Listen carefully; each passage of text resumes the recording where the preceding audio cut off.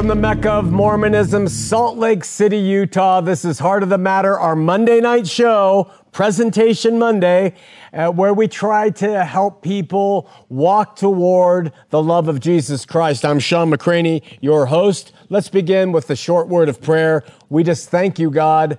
Grateful you loved us so much. You gave us your Son. Help us to know him better. And in Jesus' name, amen.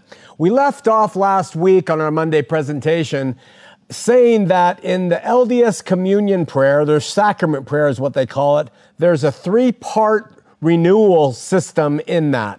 When they get baptized, they take on certain covenants, and then every week they take their sacrament and renew the covenants to take upon themselves the name of Christ, number one, to always remember him, number two. And we said that these are two very biblical presentations that are in the Lord's Supper that he introduced to his apostles. So good job, LDS, on the sacrament prayer thus far. But the third one is, and to keep his commandments, which he has given them, that they may always have his Spirit to be with them. And then the prayer says, amen. And we talked about how this last line, all twists of Christianity have some truth to them. That's what makes them so good. Mormonism is really, really good because it has a lot of truth in it, like those two parts I just showed you. But then there is that third part that is not, and the manipulation pounces on LDS people, and it works like this. When you tell them that they are willing to keep his commandments, which he has given them, it allows the LDS leaders, prophets and apostles, stake presidents, bishops, mission leaders, to tell their members what those commandments are. And last week we showed you a laundry list, about 2 or 3 dozen of LDS, specific LDS commandments that they say Jesus has given them. And the ranges go from going to the temple once a month to paying a full tithing, 10% of your gross income, to wearing temple garments, to obeying your callings, and just on and on and on. You can watch that show. But secondly, in that statement that they are willing to take upon, they're willing to keep his commandments that he has given them, the added line, that they may always have his Spirit to be with them. And so then there's a direct correlation to, you got to keep his commandments, which are all these 2 or 3 dozen or 4 dozen commandments the prophets say you should keep. And if you don't, you just might not have his Spirit to be with you. See, in Mormonism, you have the Holy Spirit with you. They teach that the sun can only be in one place in the sky, and since the Holy Spirit's a personage, it can only be in one place, but everybody on the world can feel the effects of the sun on their skin. Well, it's the same way of having the Holy Spirit with you in Mormonism. You can have that warmth with you, but they don't teach the Holy Spirit is in you. They say you just feel it. That's the difference between Mormonism and Christianity, which teaches that when you are born from above, when you're born again, the Spirit indwells the person. The Spirit makes its home in the person's heart and mind. And that's a very big difference than having the Spirit with you versus having the Spirit in you. But that's not tonight's topic. Our messages are to try to be freedom fighters. We're seeking to help liberate people of every form of religious bondage, but especially the LDS, because that is really quite a restrictive religion where men put their rules on these poor people. But we also are here to serve sons and daughters of God wherever those people might go to church. And no matter where you exist in your life, if you're a son and daughter of God, we speak here on the show as a means to help you in your personal convictions toward God and Christ. Whatever your personal convictions are, we are here talking about those to support you in whatever field you're growing in. So, and you have to have this liberty. You have to have this ability to walk in liberty in order to love. Have you ever thought about that? If you are commanded and told, you have to believe this and this and this, it's really hard to freely love. When you can give somebody freedom to choose on what they want to think and do and believe, and they choose a certain way, then love is able to exist. But when you're told no on this, it's hard for love to thrive. In other words, there's an inhibition on genuine agape love that comes through us from God when it and other elements of life are mandated.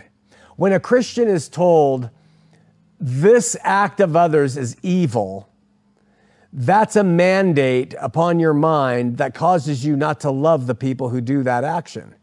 So freedom and liberty is always associated with love. To have the freedom to love another person, you can't have mandates on what you think about that other person. If you do, you won't love them properly. So let's talk about the two dastardly factors in the LDS sacrament prayer that one, the LDS leaders interpret for its members what those commandments are. And we gave you that laundry list of commandments that they have. I just want to do a little experiment with you tonight. I want you to pretend that there's a World Council of Religions, all Christian-oriented religions, Jehovah's Witnesses, Mormons, Seventh-day Adventists, Christian Scientists, on up to the Catholics, Mormons, everybody who brings Christ into their doctrine. Let's say there's a worldwide council.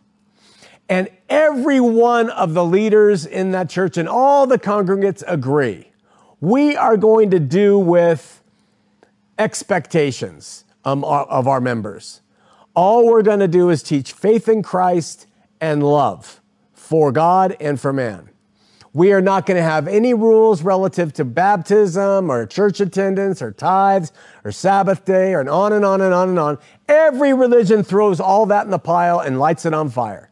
But they agree to one universal rule among themselves that's applicable to Christians on this earth today. And that one rule is Christians must wear socks to church. That is the demand the Catholics, everybody puts on their congregates. And it's universally agreed that socks must be worn to church. Now, I use this example, and if you watch Campus or come to Campus, I've used it before because it's very personal to me.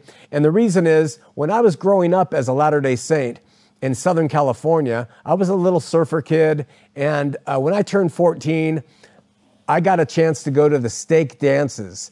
And I didn't wear socks to church. I didn't wear socks to school. And I certainly wasn't going to wear socks to a stake dance.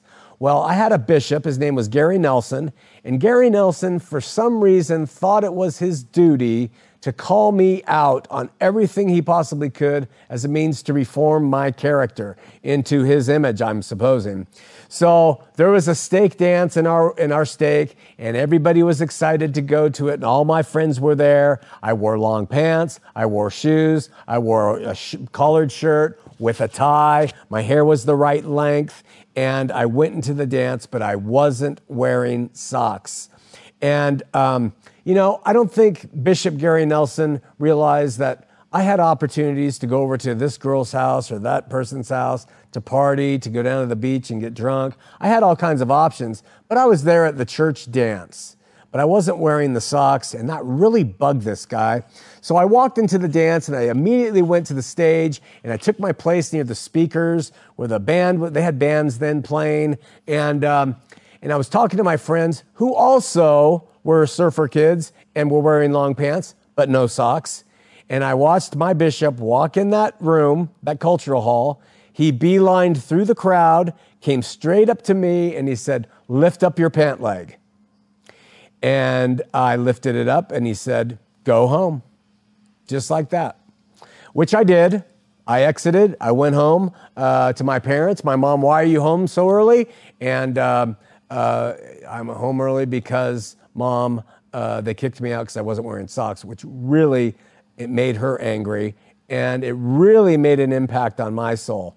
Before I go on and talk about that, I just want to point something out.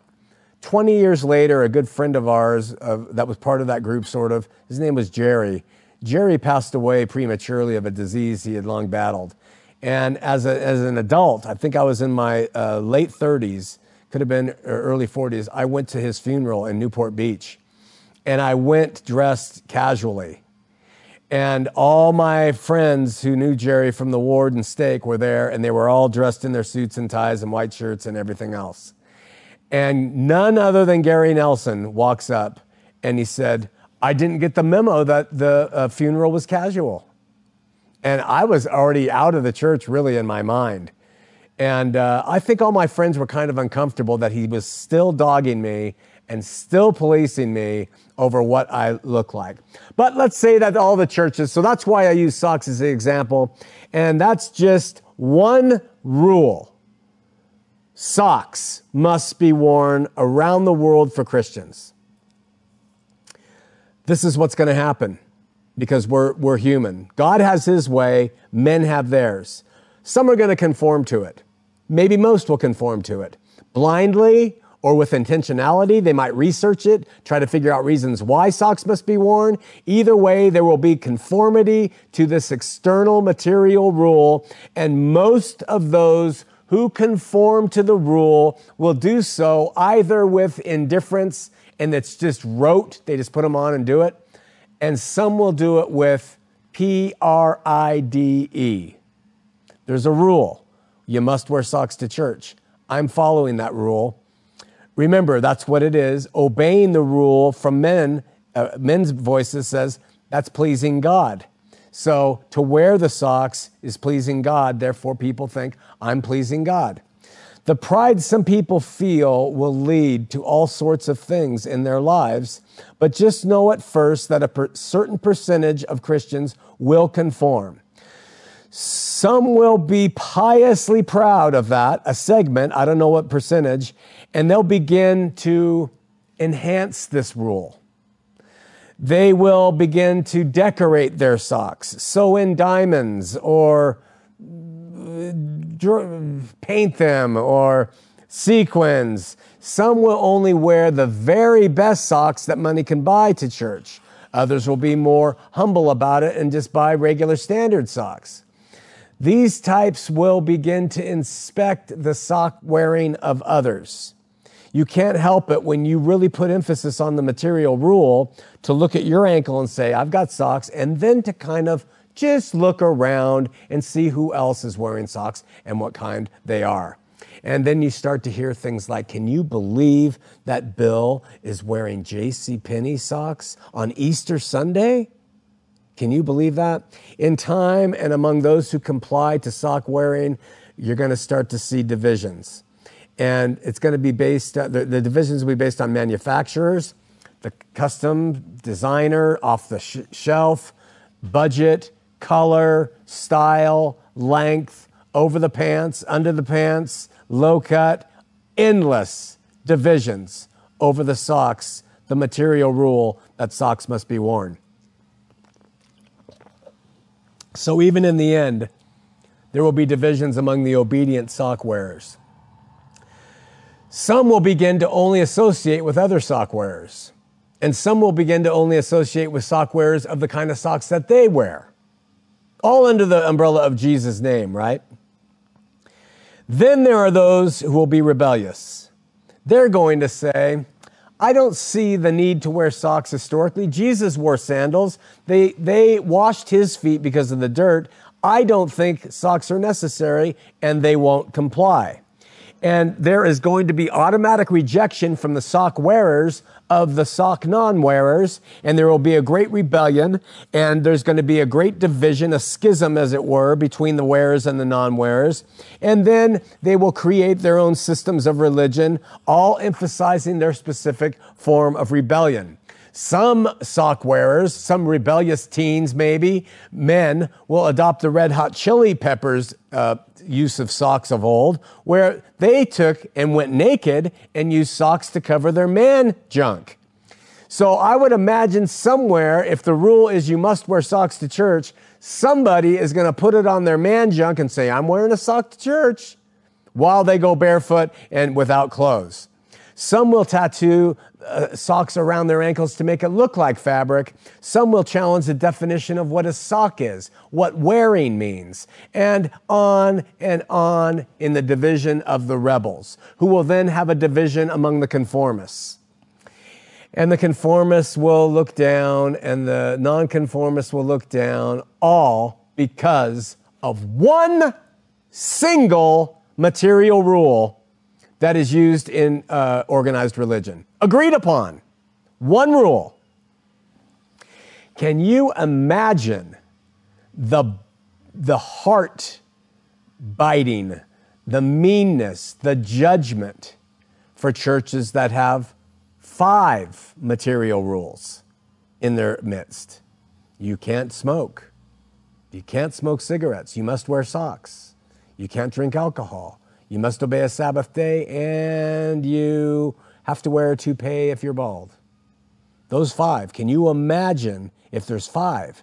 Can you imagine what happens in the lives and hearts of people if there's 10 material rules, 20 material rules, 36, 48, like we showed the LDS have, attending the temple, paying the tithes, family home evenings, scripture study?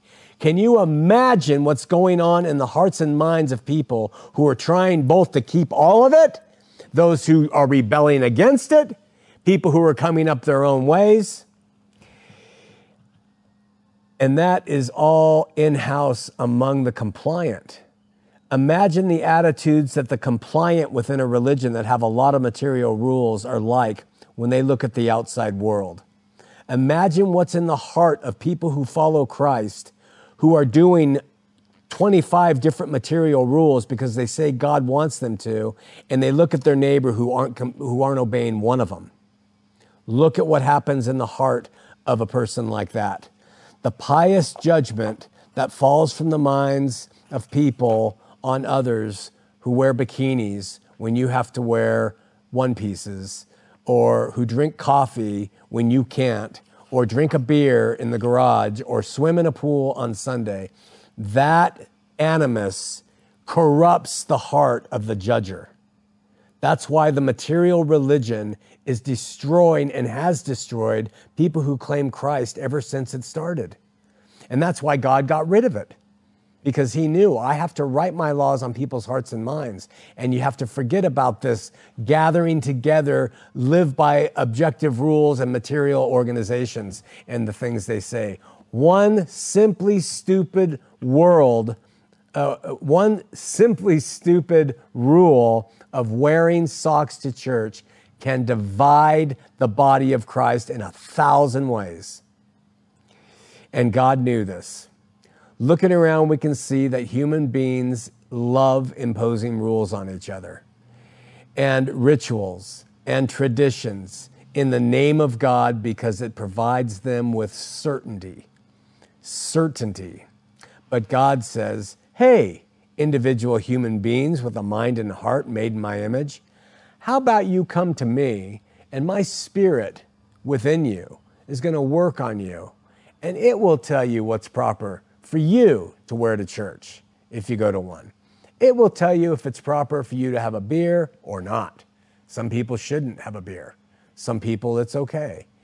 My spirit will tell you if it's proper for you to go down this road or not. You don't need policemen in a brick and mortar religion because all you're going to do is conform to them and feel proud or rebel against them. Listen to my spirit, because my spirit's fruit is love, and love is what teaches us to say no. Love is what gets us to say yes if we're rebellious. Love is the thing that the Spirit provides. So that's the first part. But the most sinister frosting on the LDS cake is that in telling them that if they keep the commandments, that they might always have His Spirit to be with them.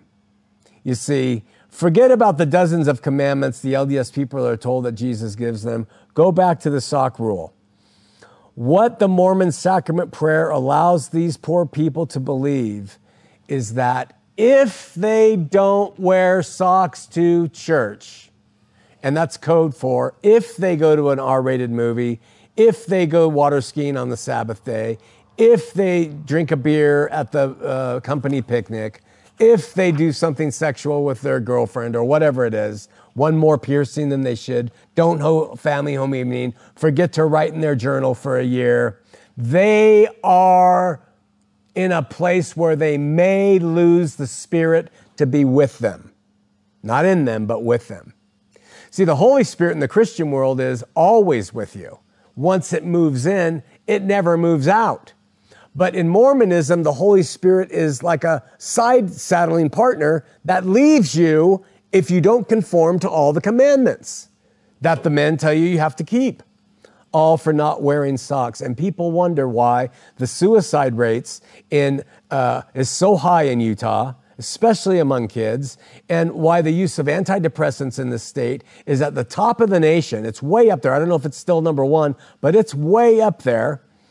And in the end, these people are really just trying to live up to the commandments that they are being told they must keep in order to be right with God. And it is a bunch of, it's like an overweight donkey pulling a massive cart of load through the mud and hoping to get up enough speed to leap up into a tree. It just can't do it, and your life is one of drudgery. One rule about socks could do this, let alone all those with the LDS and everybody else who runs organized religion. The most devastating product that this sacramental prayer has on its members and the leaders who use it on their people makes them believe that God's love, manifested by Him giving His Spirit, is conditional. And you have to earn it, and you have to maintain it in order to keep it. And that if they don't live up to every commandment made at this altar this day, they will lose the Spirit of God and they will be in the power of Satan. And that's a diabolical system that was made of men, not by God. This is why the LDS sacrament prayer, it's what it suggests when people take it. We don't find this in other communion prayers and services. It is unique to Mormonism. And its effects to the peace of mind and serenity of God's love, and therefore to liberty, to freely love others, will be devastating in almost every case, at least in the lives of the LDS people who take their vows and covenants seriously. If they're really honest, a Latter-day Saint can't live up to all the commandments that the church tells them that they have to keep. They really can't. Therefore, they are likely to not always have His Spirit to be with them. And therefore, the results is one of three things, or maybe a combination of all. Self-delusion, which suggests that someone really is keeping all the commandments. I've met Mormon people like that. I keep all the commandments. No, you don't. Yes, I do. So you have to self-delude. You have to delude yourself into believing you keep all the commandments. Or depression, because you know you can't keep all the commandments and that you're not keeping all the commandments and you go into depression and need antidepressants.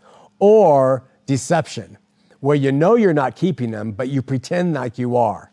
Delusion, depression, deception. Those are the choices when you're given a laundry list of commandments that nobody can possibly keep perfectly. The products of this false gospel, quite frankly, the products of all material-based, tradition-holding, man-made religions. They're all doing it. God has set us free from sin and death, which His Son took care of, and then free to choose and receive Him in faith and love, nothing more. He loves you, He loves me as you are. No more commands needed for you to do for Him to love you. Jesus did it all. He did it all. So you don't have any other qualifications to set forward to Him in order to be received of Him. And we look to Jesus for our strength and our solutions and the power to become sons and daughters.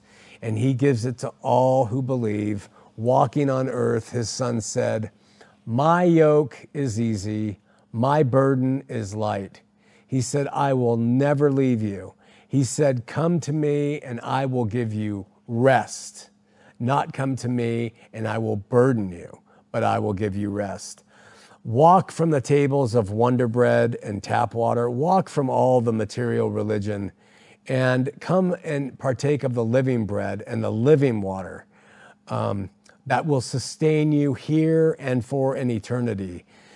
Join us tomorrow night, Tuesday night, 8 p.m. Mountain, where we open up the phone lines. We're going to read your comments. We're going to read emails. We'll talk about some other things. And this was the presentation part. We're glad you joined us, but join us tomorrow night right here on Heart of the Matter Redux.